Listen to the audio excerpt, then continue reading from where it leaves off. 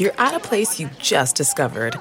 And being an American Express Platinum card member with global dining access by Resy helped you score tickets to quite the dining experience.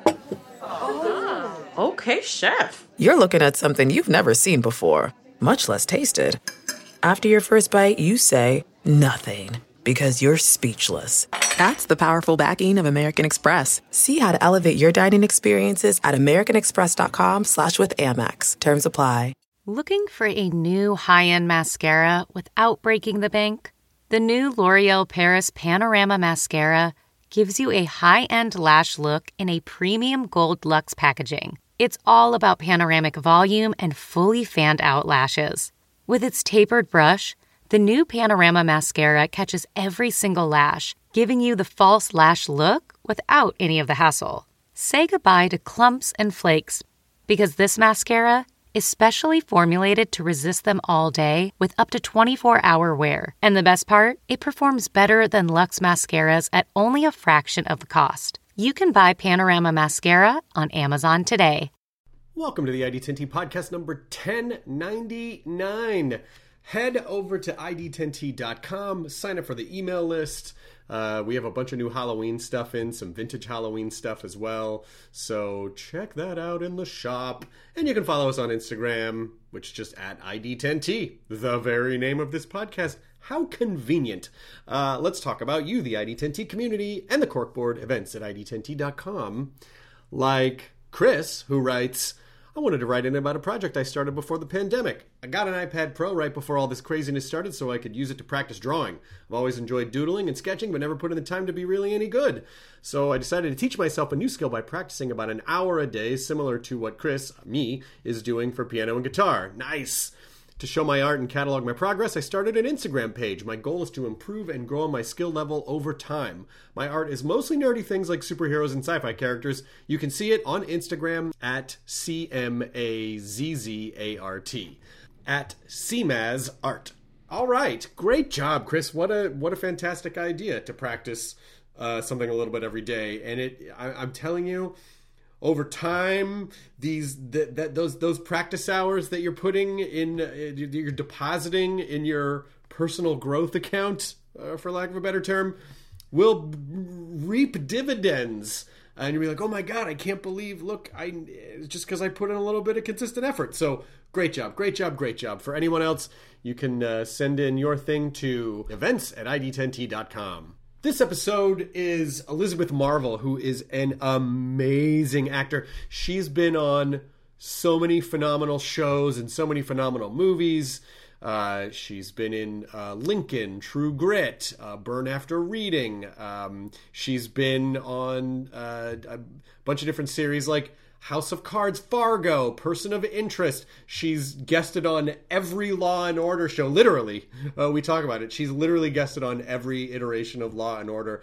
And she's such, not only is she a phenomenal actress, but as we talk about in the podcast, I stumbled across a video of her that I watched that was all about, she was talking about Shakespeare.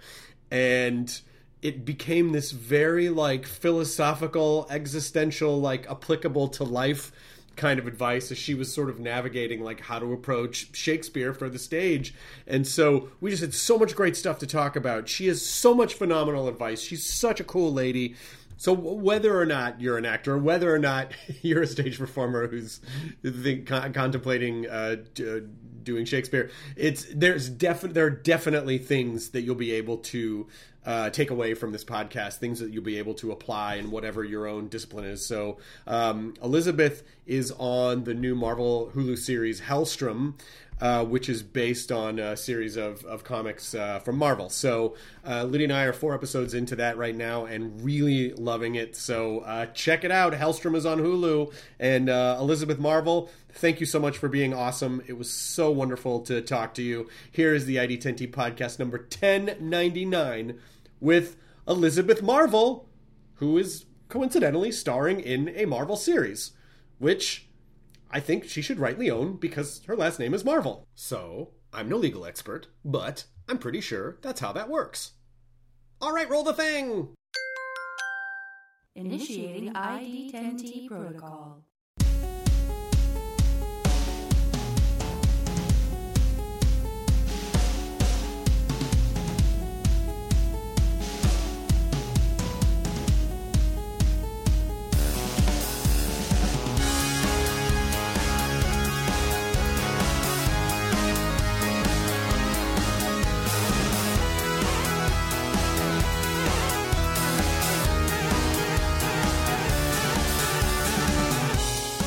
We were trying to get a microphone connected, but it just didn't want to cooperate. Technology is, I would say technology is good, not always great, and generally creates more problems than it tries to solve. Yes. I would agree with that. I would wholeheartedly I will say the ability to do podcasts when people can't get near each other is a good thing. It has been kind of amazing. It changed my perspective on. I was always you have to be in front of people. How can you have a conversation if you're not sitting in front of people and connecting with them? And the universe was like, well, that's not possible. So deal with it. Yeah. So Zoom has been a really great way around that. I have to say, being a working mom over the years and having to be far from home at times, I've been profoundly grateful for things like FaceTime and, to be able to see my family. Oh, I'll bet. So I sort of made peace with tech in a small way because I'm a hippie Luddite, so I don't know from technology at all. But the little that I engage with, I'm grateful for. Yeah, it definitely. My wife is very much. My wife is the one between the two of us that will say, "Well, we're going to put away let's go away for a weekend and not bring any phones." And I'm like, I don't understand. What do you mean don't bring any phones? Like, just bring one and keep it off. She's like, no, it's not any. And I'm like, but safety, how are we supposed to, and, but I think there is a balance between not being on your phones all the time and throwing them in a lake. I feel like there is some type of a moderation like everything else. I don't know. I think that's open for debate. Honestly, I don't know if there is true moderation with these devices. I think it's a massive challenge just in the way that they're designed. Well, they are. I mean, there's no question that devices and social media were designed to hit our most primal addiction centers. Yep. So I think I vote for throwing them in a lake, honestly. Status update, lake. That's my status update. In a lake. That's my status update. It's really nice to talk to you because you've done so much great television and film and theater. And I started watching a video of yours from the New York Theater Workshop. And it like my antenna went straight up because you immediately delved into this area that I would love to start chipping away at, which is you were talking about it. I was like, oh, okay, I would really love to see, how Elizabeth, views acting. And it just took this hard right philosophical turn into the formation of thoughts and ideas and existentialism. And I was like, holy shit, we're going to have so much to talk about. This is great. So I was... That's awesome. Yes, because and I know there's a ton to talk about. I want to talk about how your son dressed up like Stan Lee. I want to talk about... Yes. I want to talk about what I'm sure you're tired of mentioning, which is having the last name Marvel and being in a Marvel series. Like, it's so many, there's so many things, but this broad philosophical idea of, using theater and using your being as an actor on a stage to inform lessons about life and how we move through the universe I am so excited to talk about this. So what was first of all, let's talk a little bit about your background. Sure. And I assume, did you go to Juilliard? You did go to Juilliard. I did. You studied drama at Juilliard. I did. I went there pretty much out of high school with a brief detour following the Grateful Dead. And that's the whole journey right there. Wait, you followed the Grateful Dead. You did? How many concerts? That I can remember. Yeah. Probably, triple digits over the course of a life. Yeah. No, and listen, that's too many, but a lot. There are bands that I love that I have seen a few times, and I consider myself a rabid fan. But I guess if you are going on the road and following a band and, eating strange meat out of someone's trunk, you probably, which I assume happened, you probably, like, that's a lifestyle, right? That's a community. Is that absolutely 100%? Yep, that's exactly what it is. And I was a very young person who was super lost, and I was a visual arts student. That was my focus, and I was at a boarding school. My mother had moved to Sicily, and I was sort of just at loose ends, and I got into a little bit of trouble in high school, which we don't need to go into. No, why? But I didn't complete my art portfolio. So anyway, I was sort of up in the air trying to figure out what to do with myself, and yeah, I ended up at Juilliard as an actor, like you do after a lot of dead shows. Okay, now this might be me like reaching too far. So so if this is a dumb, pretentious question, by all means, just smack it down. Okay. But are you to see that many shows presented to the audience? Did you learn something as an artist? Like, these are songs these guys have played a ton, and I assume they play them slightly differently each time. They kind of mix up their set list. So the idea of the relationship of your art to yourself and to your audience, what are you learning about that type, since you were a visual artist, to understanding presentation? What is it picked up from the Grateful Dead? Do you know, there actually is, and it's so interesting because nobody has ever asked me that question. And I think it is such an excellent question. Oh, thanks. Because it wasn't just being a burnout and, running around and dancing. Yeah. I actually did learn a lot about performative bravery from them, because those guys, for better or worse, were never going to repeat. And we're always like fully willing to make a mess on stage, but so boldly and so bravely and so creatively. It wasn't just because they were so stoned that they couldn't get it together, although there were always those shows. But a lot of it was just this pursuit and exploration and willingness to make a mess. And that is definitely something that I carry as a creative person. I am very willing to make a mess. Oh, that's genius, because you have to be, in order to free yourself up to be creative, because if you're, I always kind of shit on perfectionism as an unattainable roadblock. Oh, it's a killer. It's a killer in all forms. It is a killer, perfectionism. Yeah. It'll take you down. And it is the least useful quality in any pursuit, really, but certainly in the creative world. Perfectionism has no place. What's funny about it is that it's not even definable, really. Like, it's just this ideal. It's just this ideal that we craft in our heads that is based on mostly our own baggage, but it doesn't even really, like, I don't even know, like, if you were to ask the Grateful Dead, what was your show perfect? I don't even know if they could answer that. I don't even know how you would answer that from that point of view. Absolutely. And to me, like, the pursuit of perfectionism is just the shitty committee in my head. It's just, that's where it lives. I'm going to start using shitty committee as the nagging, bad, negative voices that tell you can't do stuff, or you're That's dumb. Right. Or it's not good enough. It's not perfect. That wasn't perfect. Oh, that one hit me sideways. I wasn't prepared for it. Oh my God, that's so genius. But the Grateful Dead, what's great about what they built, and listen, I like a couple Grateful Dead songs. I can't say, like, Radiohead's my favorite band. I don't know how many Radiohead shows I would go to. I'm just not a go out person. Yep. But I hear you.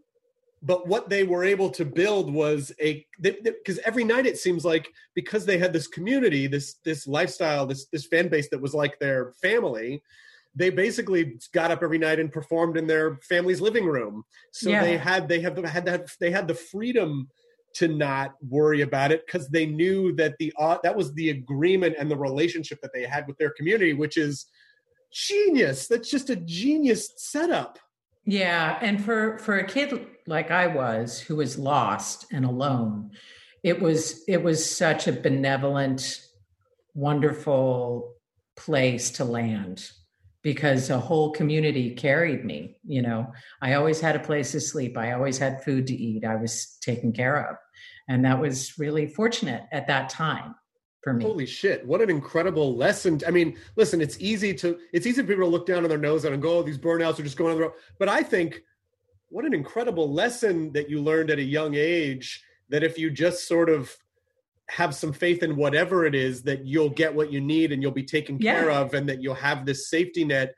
That's an incredible, the implications of that are very profound for adult life, I would imagine. I agree. And yes, and that we do take care of each other. But then to go from what I imagine was, you know, a relatively unstructured lifestyle to the most structured lifestyle. It was a steep learning curve.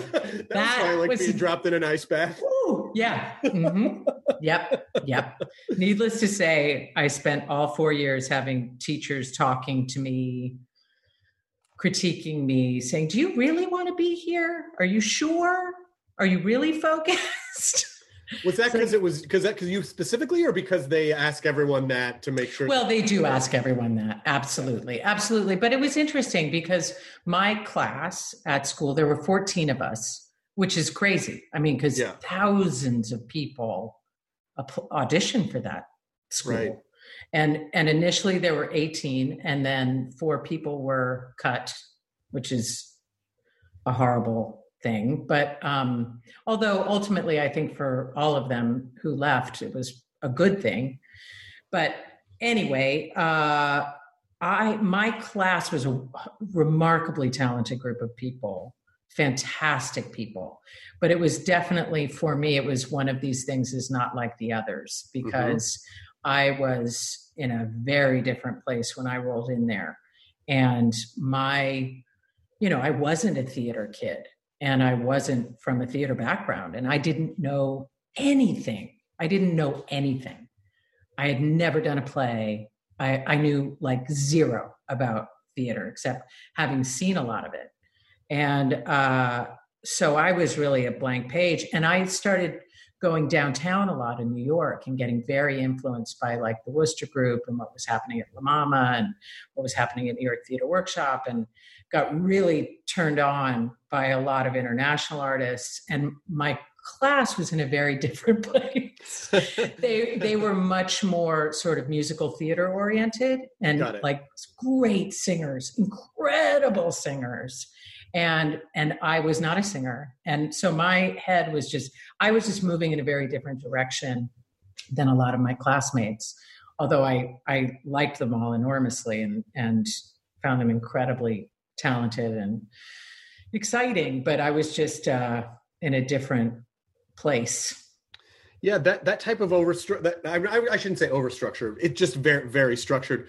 Yeah, you know, I often wonder about the sort of distinction between, you know, the craft and the art, and I think about it a lot. And you know, recently I started kind of saying to myself, well, and I said this on a podcast recently, that you know, the craft is all the work you do to sort of build the structure, and then the art is making the craft disappear. Yeah. And when you are, you know, and again, because I'm so fascinated by the number of shows that the Grateful Dead did, in addition to the parallel existence of a theater actor. Yeah. Or also or like doing stand-up, but the idea of doing something hundreds of times. Yeah. Yet every time you get on stage, you have to find that molecule or nugget of magic that makes it seem fresh or real to you. Even if you don't feel 100%. It, being able to fake it. 100%. And you know, one of the things that I always do, because it's all one painting, right? Right. All we're doing is one ongoing piece of work. And so because of that, whenever I go to set or I go to perform on stage, I give myself a task. Every show, every scene, everything. I give myself a task. I say, okay, this is what I'm going to work on today for this. Mm-hmm. I'm going to pursue this tonight in the play. I'm going to try to concentrate on this. And so I always have something to work on It's never like, I'm just going to do the show and see what happens, see where the people are at, And I find I talk to friends who do that. And I think, wow, I can't imagine. I would be a nervous wreck if I wasn't just in the work all the time. Mm-hmm. And is it the idea that, those nights where you don't, some nights you just don't feel it, Absolutely. Is that where the years of experience comes in, where you go, okay, well, tonight I'm not feeling as passionate, so I'm just going to fall back on the technical craft and just kind of let the repetitiveness of it carry me through? Is that Yes. But I mean, you know this, I can't tell you how many times I have to relearn the lesson of I walk off the stage, or I finish a take and feel like, oh my God, that was humiliating. That was so awful. And then there's the person waiting backstage saying that changed my life. Or watch playback and go, oh no, that was the take. And the shows that you think, oh my God, I arrived, I did it. I pleased the committee, Yeah. It was terrible. You get all the notes from the director that night and they're up your ass because you took too much time or whatever, it's never what we perceive. And therefore it's not really our business. We just, our business, our job is to do our work and deliver it in a timely fashion to the best of our ability. And while doing our work in a timely fashion to the best of our ability, we can continue to tinker and explore things that are interesting. That's what I think. But that also that screws with your head in the sense that, listen, I think when everyone, whether it's a creative pursuit or whatever, when people are kind of doing stuff, they kind of have this internal barometer, where it's there's a little green zone of what I think I'm supposed to be doing. And I'm just going to try to keep the slider in that green zone and not go into the fringes, into the red where I'm really fucking up. But how do you know, like you said, sometimes your internal barometer is just so far off because you don't have the right perspective. It's like you can do a show sometimes and it's like the crowd is not as vociferous as they could be. And like you said, you go, oh, that show didn't go very well. And then someone comes backstage and they go, oh my God, that was so... You go, oh my God, I think just as a group, they just maybe weren't as loud. They were just quiet. Yeah. So how do I know if I'm doing the right thing if I am prone to being such a poor judge and having an internal barometer that is not on the correct setting? What do I fall back on to know how I'm doing? And that's where experience and repetition come into play. Right. That's where just by doing the thing a lot, you just know, you said your words in order. Right. You did the thing that you set out to do. You did it from beginning to end. And, as far as, how does one judge quality? I don't think as a creative person, it's ours to judge. Right. And therefore I also don't feel like others' opinions are any of our business either. We just need to keep because that's all on social media. See, I don't do social. I don't engage. I've never done it, and I live outside of it, mainly because I just find as a creative person, it's just not my business to know. But you have a child who's probably early teenage years. He's 14. So he must be... He does not. Wow, no. That's amazing. Yeah, and it's his choice. It's not like us saying, it's his world. And he's just not interested yet. I have hope for the Gen Zers because I think the Gen Zers will look at the sort of... that kind of rampant narcissism of every generation before who, and go, I don't know if I want, I know people whose kids are about your son's age and they'll say things like, hey, you're on your phone. What are you trying to get the approval of strangers? The kids are already they're already aware. Absolutely. And they're kind of rebelling against it as gross. Absolutely. Which is so awesome. No, these 14-year-old people that I know are astonishing to me. Oh, that's They're good amazing. News. And it is very good news. It's very good news because these people that are coming are awesome. And if we don't destroy everything before they take over, the world will be better for them. I firmly believe. I read something about you, which is a fun factoid that is relative to my interests, which is that you've been on every Law and Order show. Yes, I'm a proud New York actor. Who says no when you're flipping channels and there's Law and Order? You're like, shit. Well, yeah, I gotta see what Lenny and McCoy are up to. Yeah. And one of the things that I love about, you're right. So what you said about New York theater actor, of course, has been on Law and Order because there's so many Law and Order shows. Listen, if you're a rotating regular cast member on Law and Order, great. There's great actors on there. That's really fun. But the genius of that show are these great day actors who come in just to be interviewed. It's like you have one, maybe two scenes to tell the audience who your character is, have a character, fit yourself into this very concrete pre-existing structure. Like it's fucking great. It's work. You have to.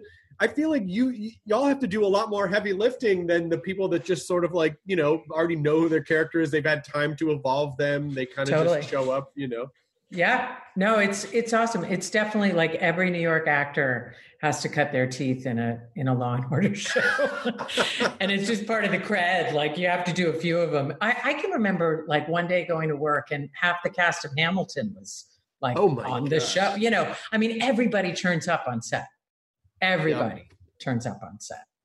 Yeah. It's awesome. And it's the gig that whoever's on Broadway does a Law and Order to sort of, make some side cash. Yeah. Before they have to go make curtain. Yeah, exactly. They're like, these people are in like these Tony winning plays, and then during the day they show up and go, yeah, I heard of that guy. I don't know. Exactly. He came in here a couple of times. What are you asking me for? My boss is riding my ass. All right. Well, yeah. Totally. Yeah. Totally. It's so good. It's so good. So I would love to talk a little bit. Well, first of all, please tell me about your son's obsession with Stan Lee and dressing like Stan. Oh, or was it for a Comic-Con? Was it for a Comic-Con? You bet. It was for a Comic-Con. Actually, he did it several years in a row, but there was a year, I want to say like 4 years ago, but I'm not exact on the date. And Stan was at the Comic-Con. So when would that have been? He was there, and my son was like a total, like the glasses, he sprayed his hair gray. He had the little gray mustache. He had the jacket. He had the, the chinos. It was like full Stan, and everyone was stopping him to get their picture with mini Stan. He was definitely making a bit of a impression on the Comic-Con that year. And we were approaching the stand, where Stan was to sign, but the line was so freaking long. And I was, debating whether I should try to cut it and just take my kid but Stan saw him because we weren't that far away, and, gave him the Excelsior. And it just, it was the greatest. It was the greatest. That's fantastic. I mean, is your son an avid comic reader, or is it the Marvel Cinematic Absolutely. Universe? He loves it's both, but he's a huge big comic fan, and has been since he was very young. So so you probably got a big thumbs up on Hellstrom then, I imagine. My world is different now that I work for Marvel. It's amazing. I suspect your son wasn't dressing up like Jack McCoy. So That's right. No, it's awesome. He's super excited. It's a bit of a bummer that finally my show is dropping at a Comic-Con and it's all virtual. Of course. It's a bit of a bummer that I can't be bringing him this year and doing panels and stuff, but next year. Exactly. Fingers crossed.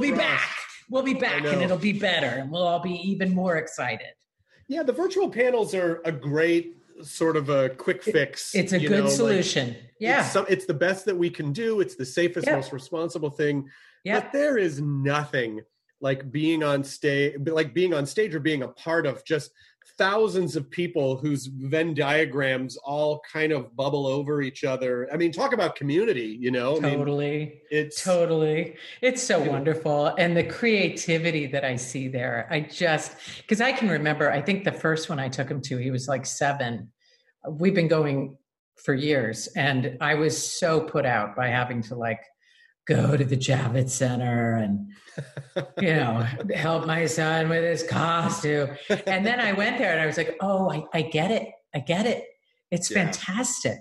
Yeah. It's thrilling. I loved it. Not that, yes, I guess aesthetically different, but spiritually probably not that different from the Grateful Dead, you know, like Community. There is a through line there.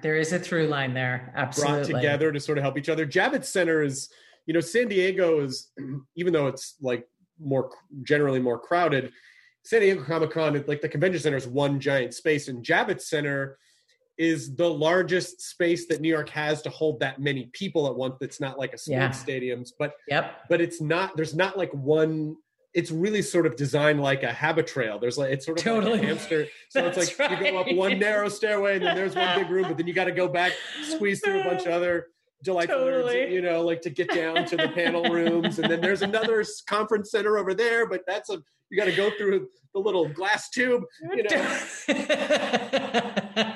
But it's so true. In its absence, I miss the shit out of it, you know? It's like, it's just being a part of that human experience was so great. I mean, did your son's interest influence your pursuit of this project? No, I mean, it's a great gig, no matter what, you know, I wanted the gig, but it definitely, the benefits that I've reaped from the gig are a whole new level. Right. Personal benefits. Right. Yes. Right. I mean, it is, once again, it's becoming a part of a community. And even though and a community that you'll always be a part of, you know, like you'll for years, because you've now been touched by it in a way, because now you've become a part of it. It's an indelible part of your life now. You can go to Comic-Cons forever if you wanted to, and you know, and participate. No, and it's such a funny thing too when you get the initiation call. You know, you get the big phone call. They like 5 different people check in to make sure you're available to pick up the phone, and then I heard this like crazy booming voice saying, "Welcome to Marvel." Okay. Fantastic. And is it, I imagine you shot this a while ago, so it's all done? It's all done. It drops October, mid-October. I have the date right here. It's dropping 16th. soon. It's on Hulu, October 16th. Yeah. So I was in Vancouver. We shot it in Vancouver, and I was there for a very long time. And we finished second week of March. Got it. Yeah. Got it. So it wasn't that. I mean, I guess time is a very strange phenomenon right now. Trying to measure the passage of time is very hard. I find that it somehow simultaneously feels long and fast somehow, that it's like, oh my God, how are we like 7 months into this already? And yet the days feel long, you know. It's like, what? Every day is Wednesday. I don't know. You can't really, it's hard to make plans. Since it's a motif now, there's a Grateful Dead lyric that says, "Such a long, long time to be gone and a short time to be there." Oh, wow. Yeah, you're absolutely right. It is changing how we perceive time, because we're just so aware of the days now. And I think we've really realized, or I think a lot of people have realized, like, oh yeah, I was able to distract myself all day long. And so everything felt really fast. And then now it's like, there's not as many distractions. And I don't think that's a bad thing, but too much not distractions is not great. I mean, who wants to be in their own head all the time? But It's interesting. We've been living on a farm in Vermont since the great pause has happened. And we have definitely become newly attuned to the lunar cycle and sort of what birds do seasonally and what trees are doing seasonally. So it's been a re-engagement for my little family. No, we're not farming per se, but we are definitely engaging with the land in a new way. I'm telling you, I've really started to get it. I've started to really understand it, where it's like, oh, well, if you plant this here under certain conditions and you take steps to do this and foster this or whatever, then you yield.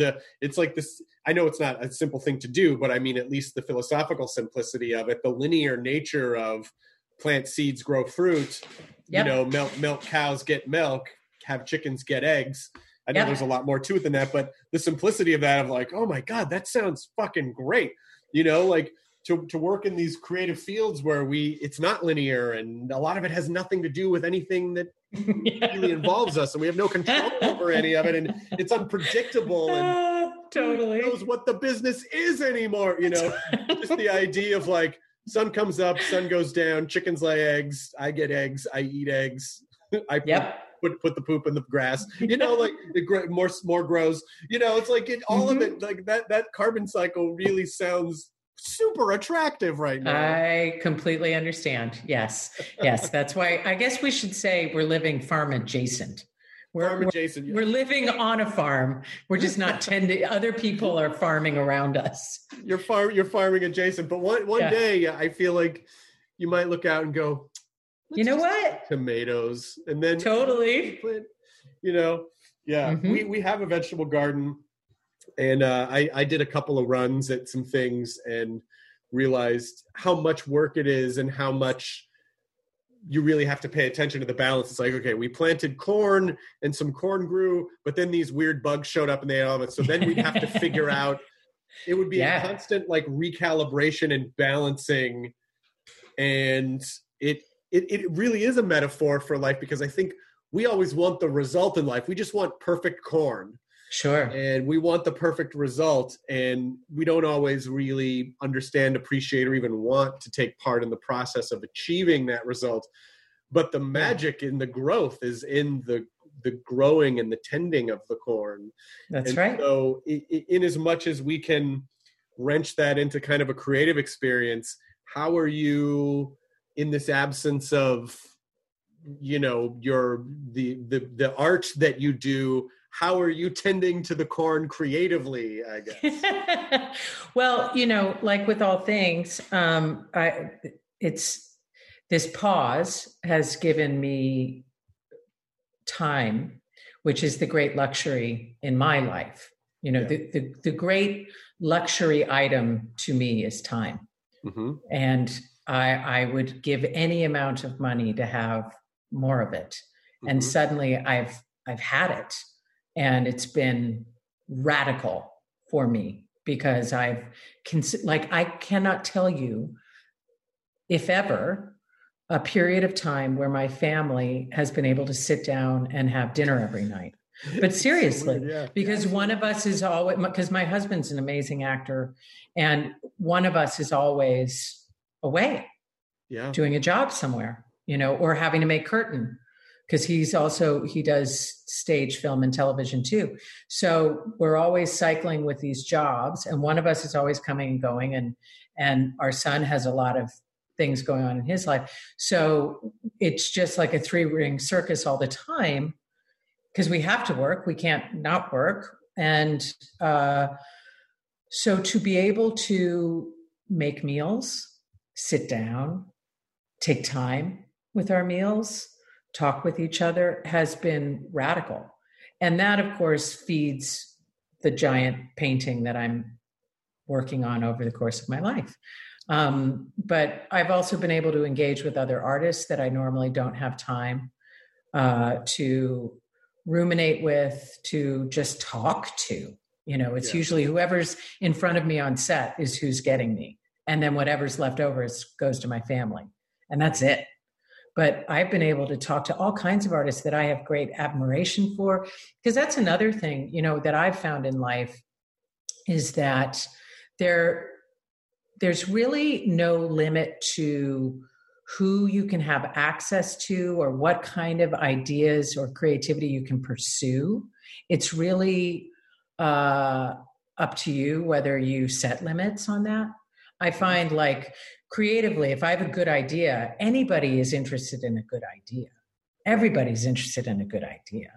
And if there's something I want to talk about with someone who's interesting, I can find a way to have a conversation with that person. I'm sure you do this for a living. You can do this. You do this all the time. So anyway, I've engaged with people. I've also engaged with my community. I've engaged with my country more. I've become much more useful and of service to myself and others, not just as in my professional life, but just as a human being on the planet. I've become more useful. I've been more useful to members of my family. So yeah, all of those things just make me expand, make me bigger, which then deepens my creative life. Angie's List is now Angie, and we've heard a lot of theories about why. I thought it was an eco move. Fewer words, less paper. No, it was so you could say it faster. No, it's to be more iconic. Must be a tech thing. But those aren't quite right. It's because now you can compare upfront prices, book a service instantly, and even get your project handled from start to finish. Sounds easy. It is, and it makes us so much more than just a list. Get started at Angie.com. That's ANGI, or download the app today. Say hello to a new era of mental health care. Cerebral is here to help you achieve your mental wellness goals with professional therapy and medication management support 100% online. You'll experience the all-new Cerebral Way, an innovative approach to mental wellness designed around you. You'll get a personalized treatment plan from a therapist, prescriber, or both in a safe and judgment-free space. Your Cerebral therapist or prescriber will outline a customized plan with clear milestones along the way, so you can get to feeling your best. With Cerebral, you're not alone in your mental health journey. We're here to empower you to live a fulfilling life. So take that first step towards a brighter future and sign up today at Cerebral.com/podcast and use code WONDERY to get 15% off your first month. Offer only valid on monthly plans. Other exclusions may apply. Offer ends July 31st, 2024. See site for details. I wonder how many people listen, there are some people who probably went into quarantine and knew like, well, I hated what I was doing before, so I want to try to pursue something else if that's possible, if I have the luxury of being able to do that. And I wonder if some people will be surprised when they go back, whenever that is, to that grind that you were talking about, that kind of machine of like, I'm dealing with whatever's in front of me. And I'm just sort of like, I'm just moment to moment is the energy that I have, and I'm just putting it into this thing. And then I wonder how many people, like, once that machine fires back up again, I'll go, I don't think so. I don't like this anymore. Yeah, that absolutely. I think that's absolutely true. And it's funny because I'm having a weird renaissance in my relationship with my profession. I feel like I was definitely at a place of just being done with the theater. I felt really done with the theater. And I felt like, doing film and television, I was enjoying, but it was definitely, getting to be a blur, getting to be like, okay, I'm on a plane going here for this thing. And who is the boss here? And where are my suitcases kind of thing. And I definitely, after having some time to breathe and just live and be a mom and be a wife, and I am very excited to re-engage professionally. Oh, that's great. That's great to hear. That's really great to hear, because it is, I think it's easy to forget that art is kind of a re-expression of experiences. And if you're always re-expressing, you have a lake of creativity that's not infinite. It needs to rain so you have to pause for it to rain so it can refill. But it's easy because our lifestyles are so nomadic and sort of hunter-gathery, and it's like, well, if we're getting a lot of work, we got to, of course you have to take it, because we don't know when when we're going to get hit with a famine again. And and you forget, like, oh, I think I need to pause to refill, to be able to do, to be able to express things in new ways. So it's really nice to hear you say that. Yeah. And hear new opinions and expose yourself to different people and different activities. Absolutely. It's really important. I think the other big challenge of creatives and artists in general, I mean, the big challenge for anyone, but is the, I think the creative part is very closely Velcroed to the ego part.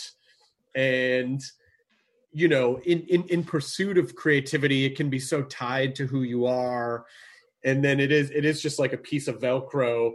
And how do you kind of rip that ego part away so that you're making good creative decisions and not ego decisions, which is very easy to fall in that trap, because of course we need more attention if we're going to do more of the thing that we want to do. It's part of the fucked up metric of our business, but in a very literal interpretation of that, or a literal expression of that is, studios going, how many followers does that person have on Instagram, which is, annoying, but how do we, as someone who is giving that kind of masterclass that you talked about for the New York Theater Workshop, how do we not fall into that trap and separate ourselves from ego to make sure that we're making good creative decisions and exploring who we are creatively, and not be trapped? A little ego is probably good. It's a little fire, but too much is like, and it's just so easy to fall into that trap.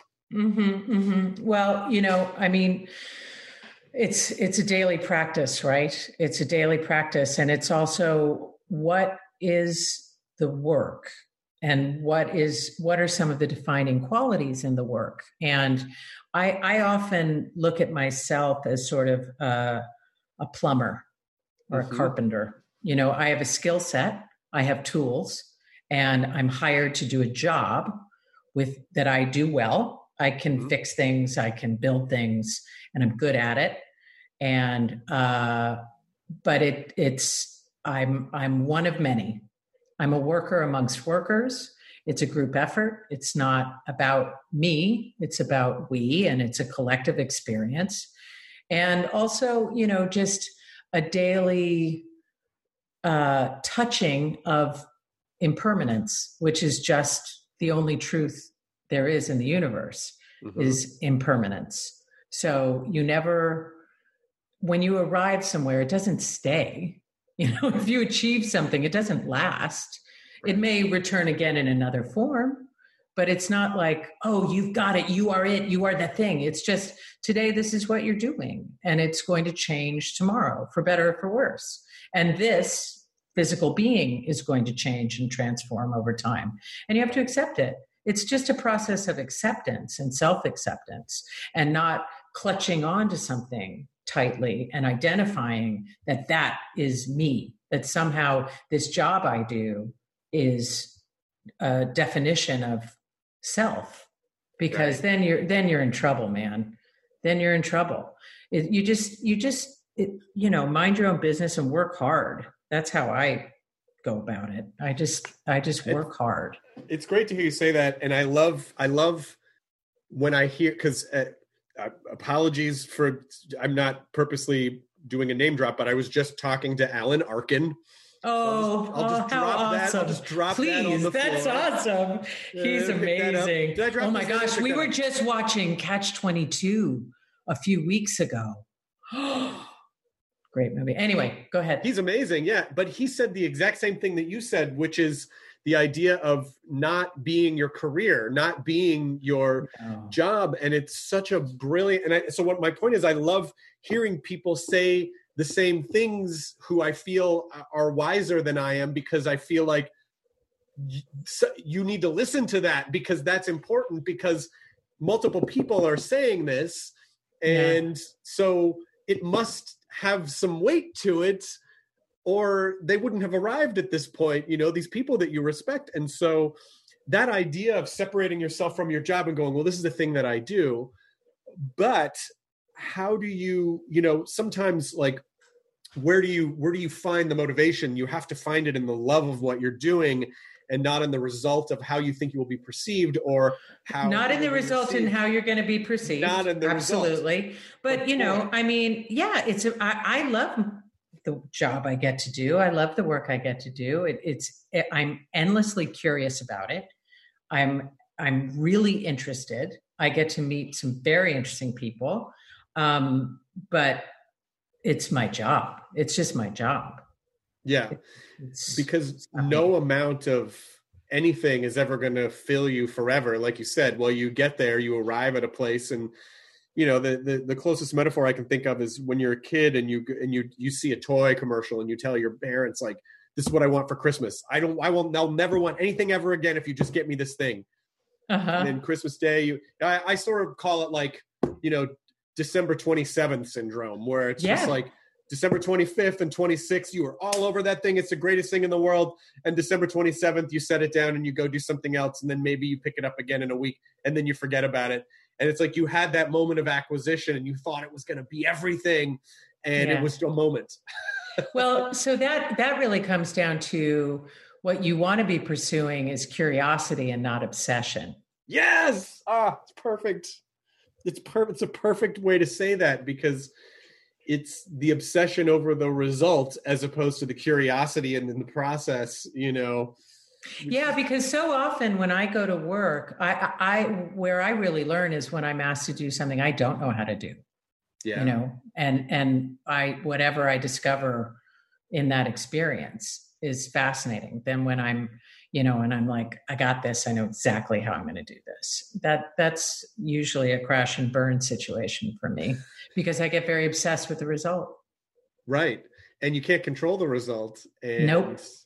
Yep. And the result is probably generally the most impermanent feeling. That's right. That's right. That's right. I mean, you can climb Everest, but you got to come down. Yep. You can't live on there. Can't live up there. Nope.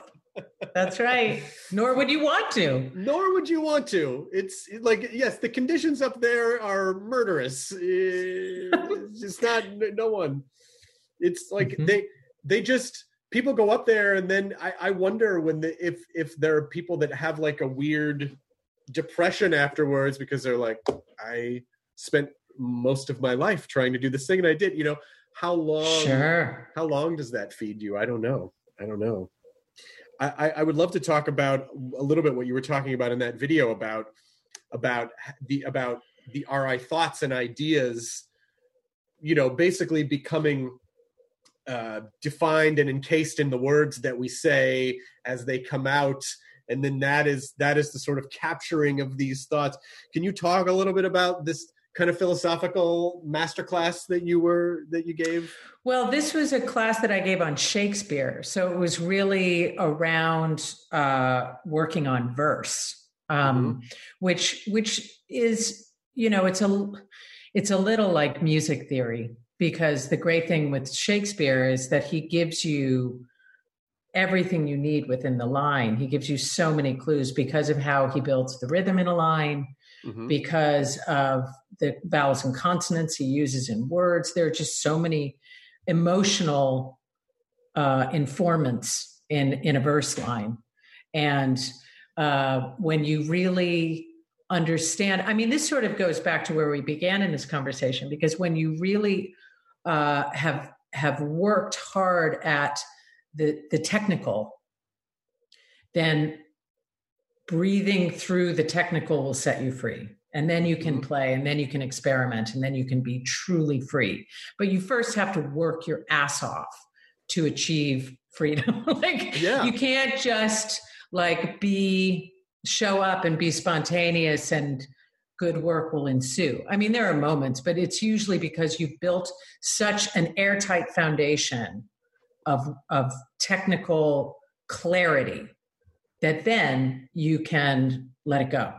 Yes, you have to learn it to such a degree that you can forget it, basically. But your body knows it, and that you don't have to think about it, right? Because if you're thinking about any beat, then you're not in the moment, I would imagine. Well, and you think, what did Miles Davis do? He did scales obsessively over and over. He was a technical machine. Yeah. But you listen to Miles Davis and where he goes, his free landscape with music. And that's because he was a technical machine that went over and over and over and over things and then let go. But it's so interesting, especially with something like Shakespeare, because the words are there. So you can't improv. Like you can't, it's there. So it's super learned, but then you have to be open to sort of be in the moment, which is a little more like it's emotionally spontaneous, even though I would imagine, right? Because you have different chemistries with your relationship to the audience, your relationship to the other actors. Mm-hmm. I mean, I don't know a ton about Shakespeare's. Is there an understanding that he thought that everything had to be done an exact way, or did he just sort of Definitely not. Definitely not. No, that's a complete misconception that's formed over decades of, scholars and experts and bullshit artists. No, I mean, I think it couldn't, no one could be more like open to spontaneity and change and, adapting text than Shakespeare. Yeah. He was an actor. He was an actor with a company. So no, it's all about living thought. It's all about, and Shakespeare, when you're riding that wave that you can surf this language, and it is such a high, it's just cosmic, man. When you're a conduit to that level of poetry, and it's just living thought, which is what he wrote. And it's something that all of this technical tinkering gives you and can bring you to, is when you really map it and you really understand what you're saying and it's really living in you. It will liberate something. It will show you how to breathe. It will show you, what word to sail on. And it's a blast. I love that, because the idea of that is so, and again, I think this kind of goes back to the Grateful Dead thing too. It's like, do the work and then let it go. Like put in the time and then release the result. I mean, whether you're talking Shakespeare, whether you're talking, a band that's performed songs 10,000 times, the sort of releasing the result allows them to be free and explore. And I'm sure as many Shakespeare performances as you've given it allows you to be free and explore different corners of your own psyche. And even, do you find that the more experience you have in life gives you the ability to go back and sort of reinterpret these things in definitely new ways? Absolutely. Because at each stage of your life, you're in such a different place. So yeah, it's a constant examination, re-examination. And also because if you're lucky and if you're conscious, you continue to grow, Right. And so of course it keeps growing and shifting. And, it's one of the great joys of being an actor over a lifespan is being able to revisit, rethink, re-explore. It's awesome. Yeah. And also everyone is unique because, each job that you take is the sum total of everything that you've done up to that point in your life. Yeah. And so the more you do that, the more you have to draw from it. I would be shocked if all this time that you've gotten to spend in your family doesn't surface later without in something else at some point. Without a doubt. And it's also so great because as you get older, if you're lucky and if you're conscious, things like parenting was the greatest thing that ever happened to me. I mean, I have an awesome kid, and I'm just ridiculously fortunate, and I have an awesome husband, but also, I am not the priority. I am by far not the priority. That's anymore. Liberating. It is so liberating.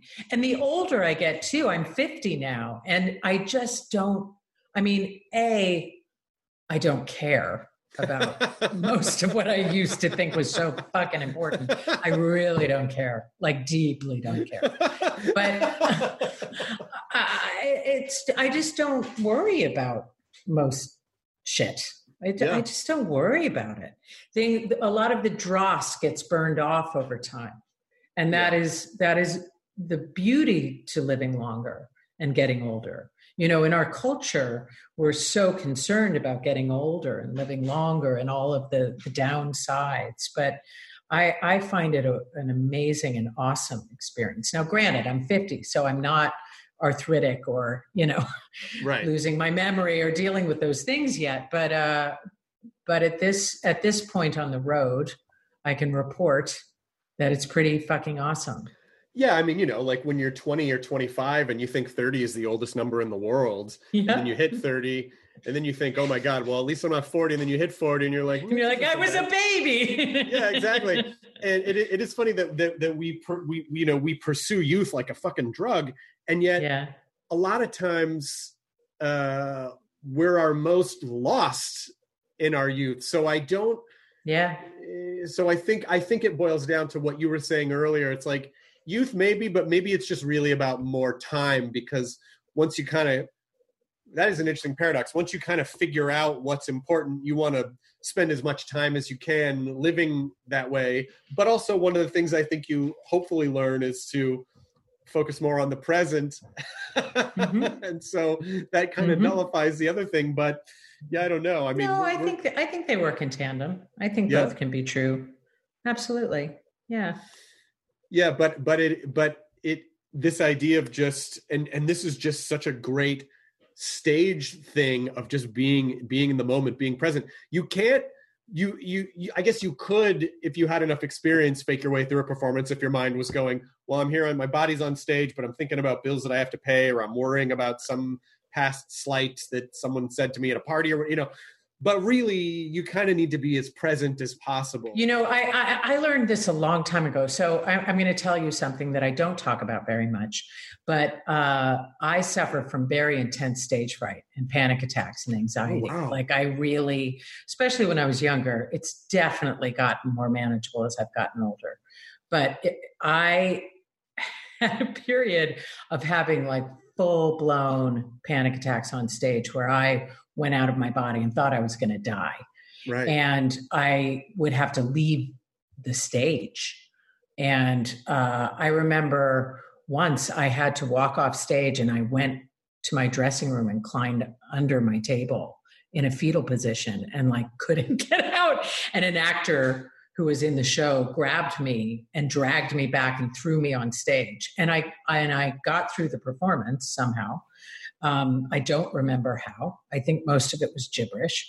And he later said, if you didn't get back out there, you probably never would have. You'd probably get spooked. And I think he was right. And anyway, so I've had these like crazy panic attacks where I've left stage, come back, had to have a glass of water. And energetically, the audience, after one of these experiences where I had a full-blown panic attack, saw a tunnel of white light, thought I was having a heart attack, was going to die. I walked off. I had a glass of water, came back on, had to stand there with my glass of water and breathe for a few minutes, and then went on with the play. I had so many people after that performance say, that director was so brilliant. Like all of that stuff that to leave stage and then come, like totally. No, it was all planned, guys. It was all planned. So again, like all I can do is try to get from the beginning to the end, do the job to the best of my ability, and stay away from worrying about the result. Wow. Yeah. Listen, that's just life, right? You get terrified by things. Yep. And you just have to do them anyway, because I'm saying this like it's super easy. It's not. But it's a fact. That other actor was correct. If you had not gone back out there, you would have created you would have reinforced giving in to fear, which would have had implications and reached into other areas of your life. Like I am afraid and I will give into that fear and I will not do this thing. That would have affected the fact that you still went out there and did it anyway is huge for the rest of your life. Huge. Yeah. I agree 100%. And I'm incredibly grateful to him to this day. Ryan Reynolds here from Mint Mobile. With the price of just about everything going up during inflation, we thought we'd bring our prices down. So to help us, we brought in a reverse auctioneer, which is apparently a thing. Mint Mobile Unlimited Premium Wireless. How to get 30, 30, bit to get 30, bit to get 20, 20, 20, bit to get 20, 20, bit to get 15, 15, 15, 15, just $15 a month? Sold! Give it a try at mintmobile.com/switch. $45 up front for 3 months plus taxes and fees. Promo rate for new customers for limited time. Unlimited more than 40 gigabytes per month. Slows full terms at mintmobile.com. Most weight loss plans are one size fits all, not taking into account each person's individual needs. Noom takes into account dietary restrictions, medical issues, and other personal needs to build a plan that works for you. Everyone's journey is different, so your daily lessons are personalized to you and your goals. Stay focused on what's important to you with Noom's psychology and biology-based approach. Sign up for your free trial today at Noom.com. That's Noom.com. And check out Noom's first ever cookbook, The Noom Kitchen, for 100 healthy and delicious recipes to promote better living. Available to buy now wherever books are sold. As we're sort of wrapping this up, because we've already been talking for an hour, which blows me away. This has been such a wonderful conversation. Is there anything you want to talk about with Helstrom, or anything that you, I mean, like I tend to just like to talk, and because I never want anyone to feel like, you know, like it's a junket. You got to hit the talking points. You got to hit all the, you got to say the four things that you say. But I do, because I'm excited to see it. Like is there anything you want to talk about with it, or say, or plug about it? You know, I will say, are you a Marvel fan? Are you someone who? Yeah, I mean, when I was growing up, I was not as much a comic book guy as I was. I was obsessed with television and film. I had a friend in school that scared me off of comic books because every week he would go buy 2 of everything, and one would never get opened. The other would go into the plastic opened.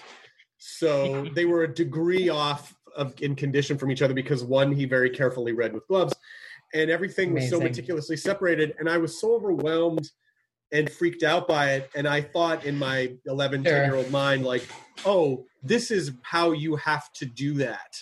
And it kind of scared me off. And so, I was always much more of an interactive, stand-up comedy and film and television and stuff. So that's my long-winded way of saying I was not as much a comic book nerd growing up as I was for film and television. So, but I'm familiar with what you're... the universe. Yeah. So I think for those who are Marvel people, this will be a very cool new experience, because from what I know, and which is not as in-depth as many Marvel fans, but I've seen all the films and I've read a lot of the comic books. The cool thing about this is it's sort of like a whole new wing of the mansion. It's like this horror wing that we're exploring is, and the thing about this show is it is horror.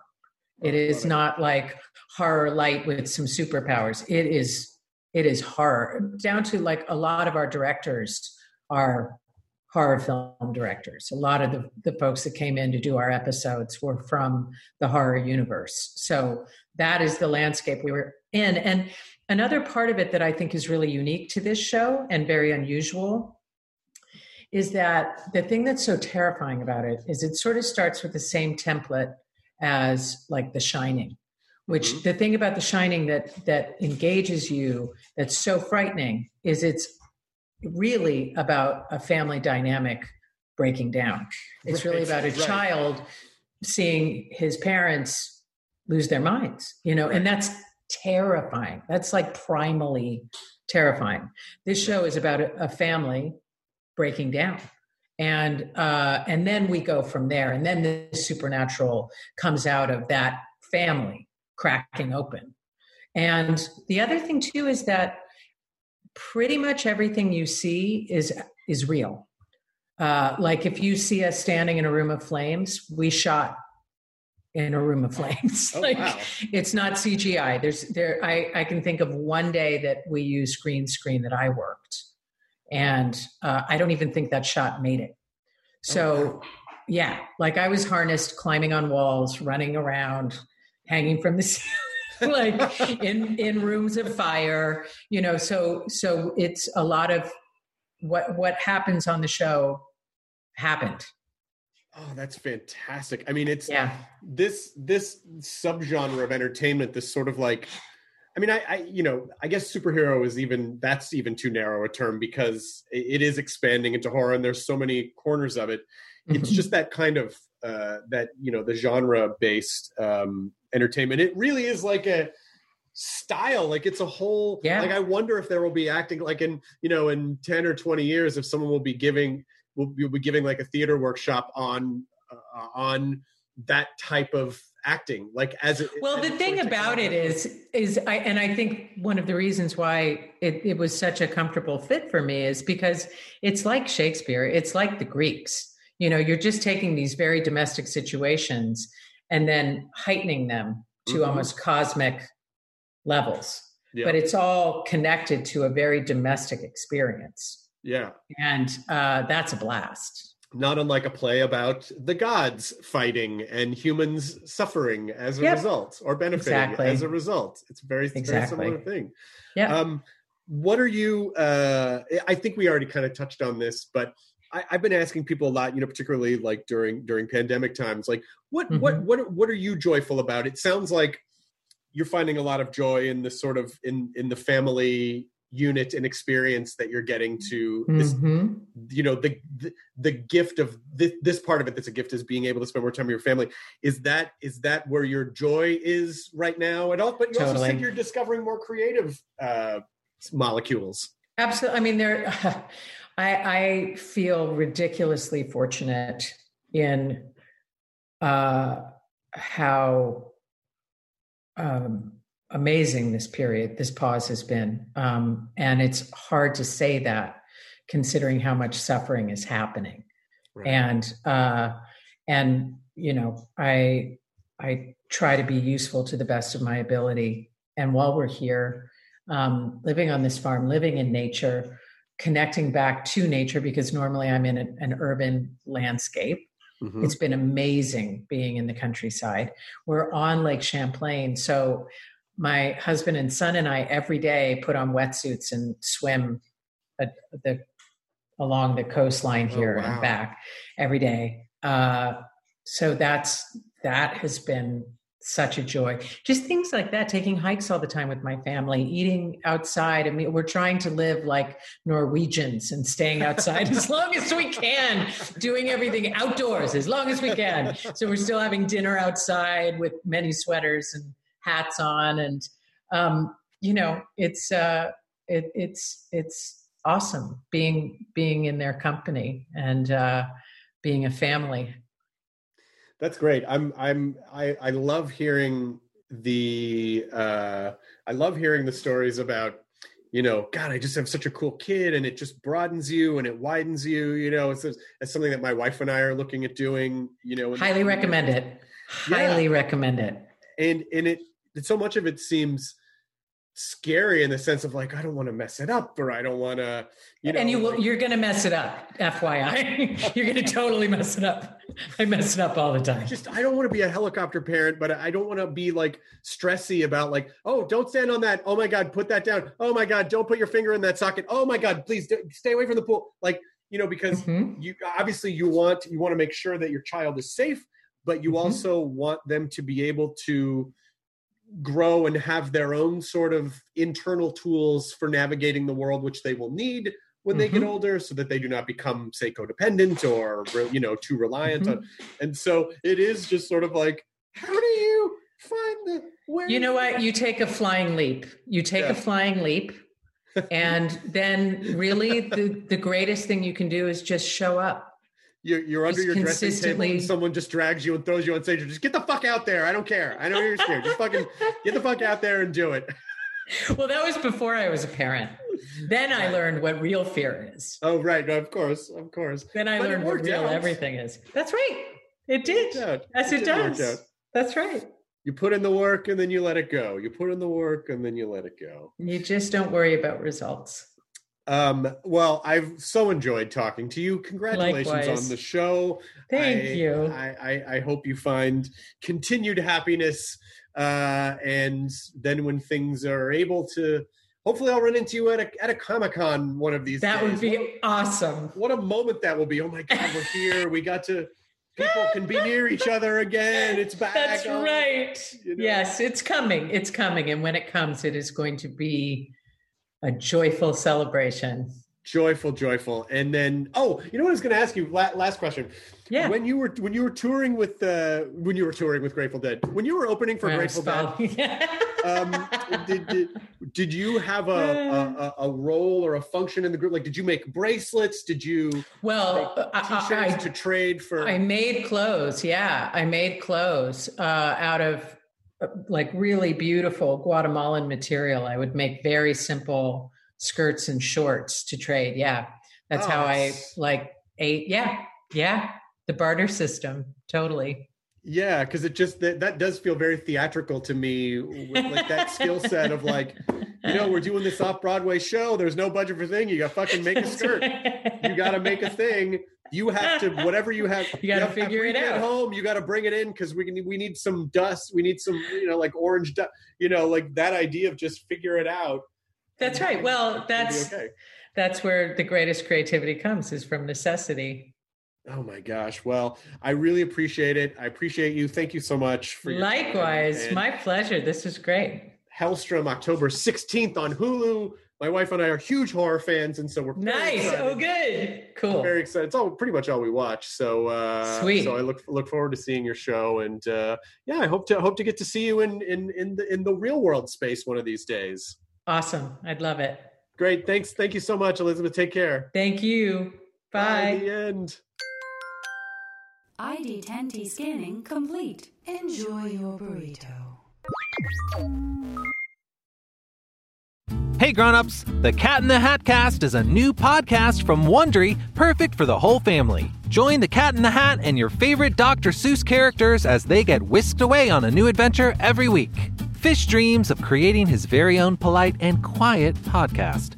That is, until he gets a surprise visit to his Fishbowl podcast studio from the Cat in the Hat himself, and it becomes very clear that the cat has other plans for the podcast. And those plans are the opposite of quiet. Sing along to new favorite songs, try your luck at Titanic tongue twisters, have some fun with wondrous wordplay, and most importantly, bring your family along for all of the adventures in the Cat in the Hat Cast. Follow the Cat in the Hat Cast on the Wondery app or wherever you get your podcasts. You can listen to the Cat in the Hat Cast early and ad-free on Wondery Plus. Join Wondery Plus in the Wondery app or on Wondery Kids Plus on Apple Podcasts today.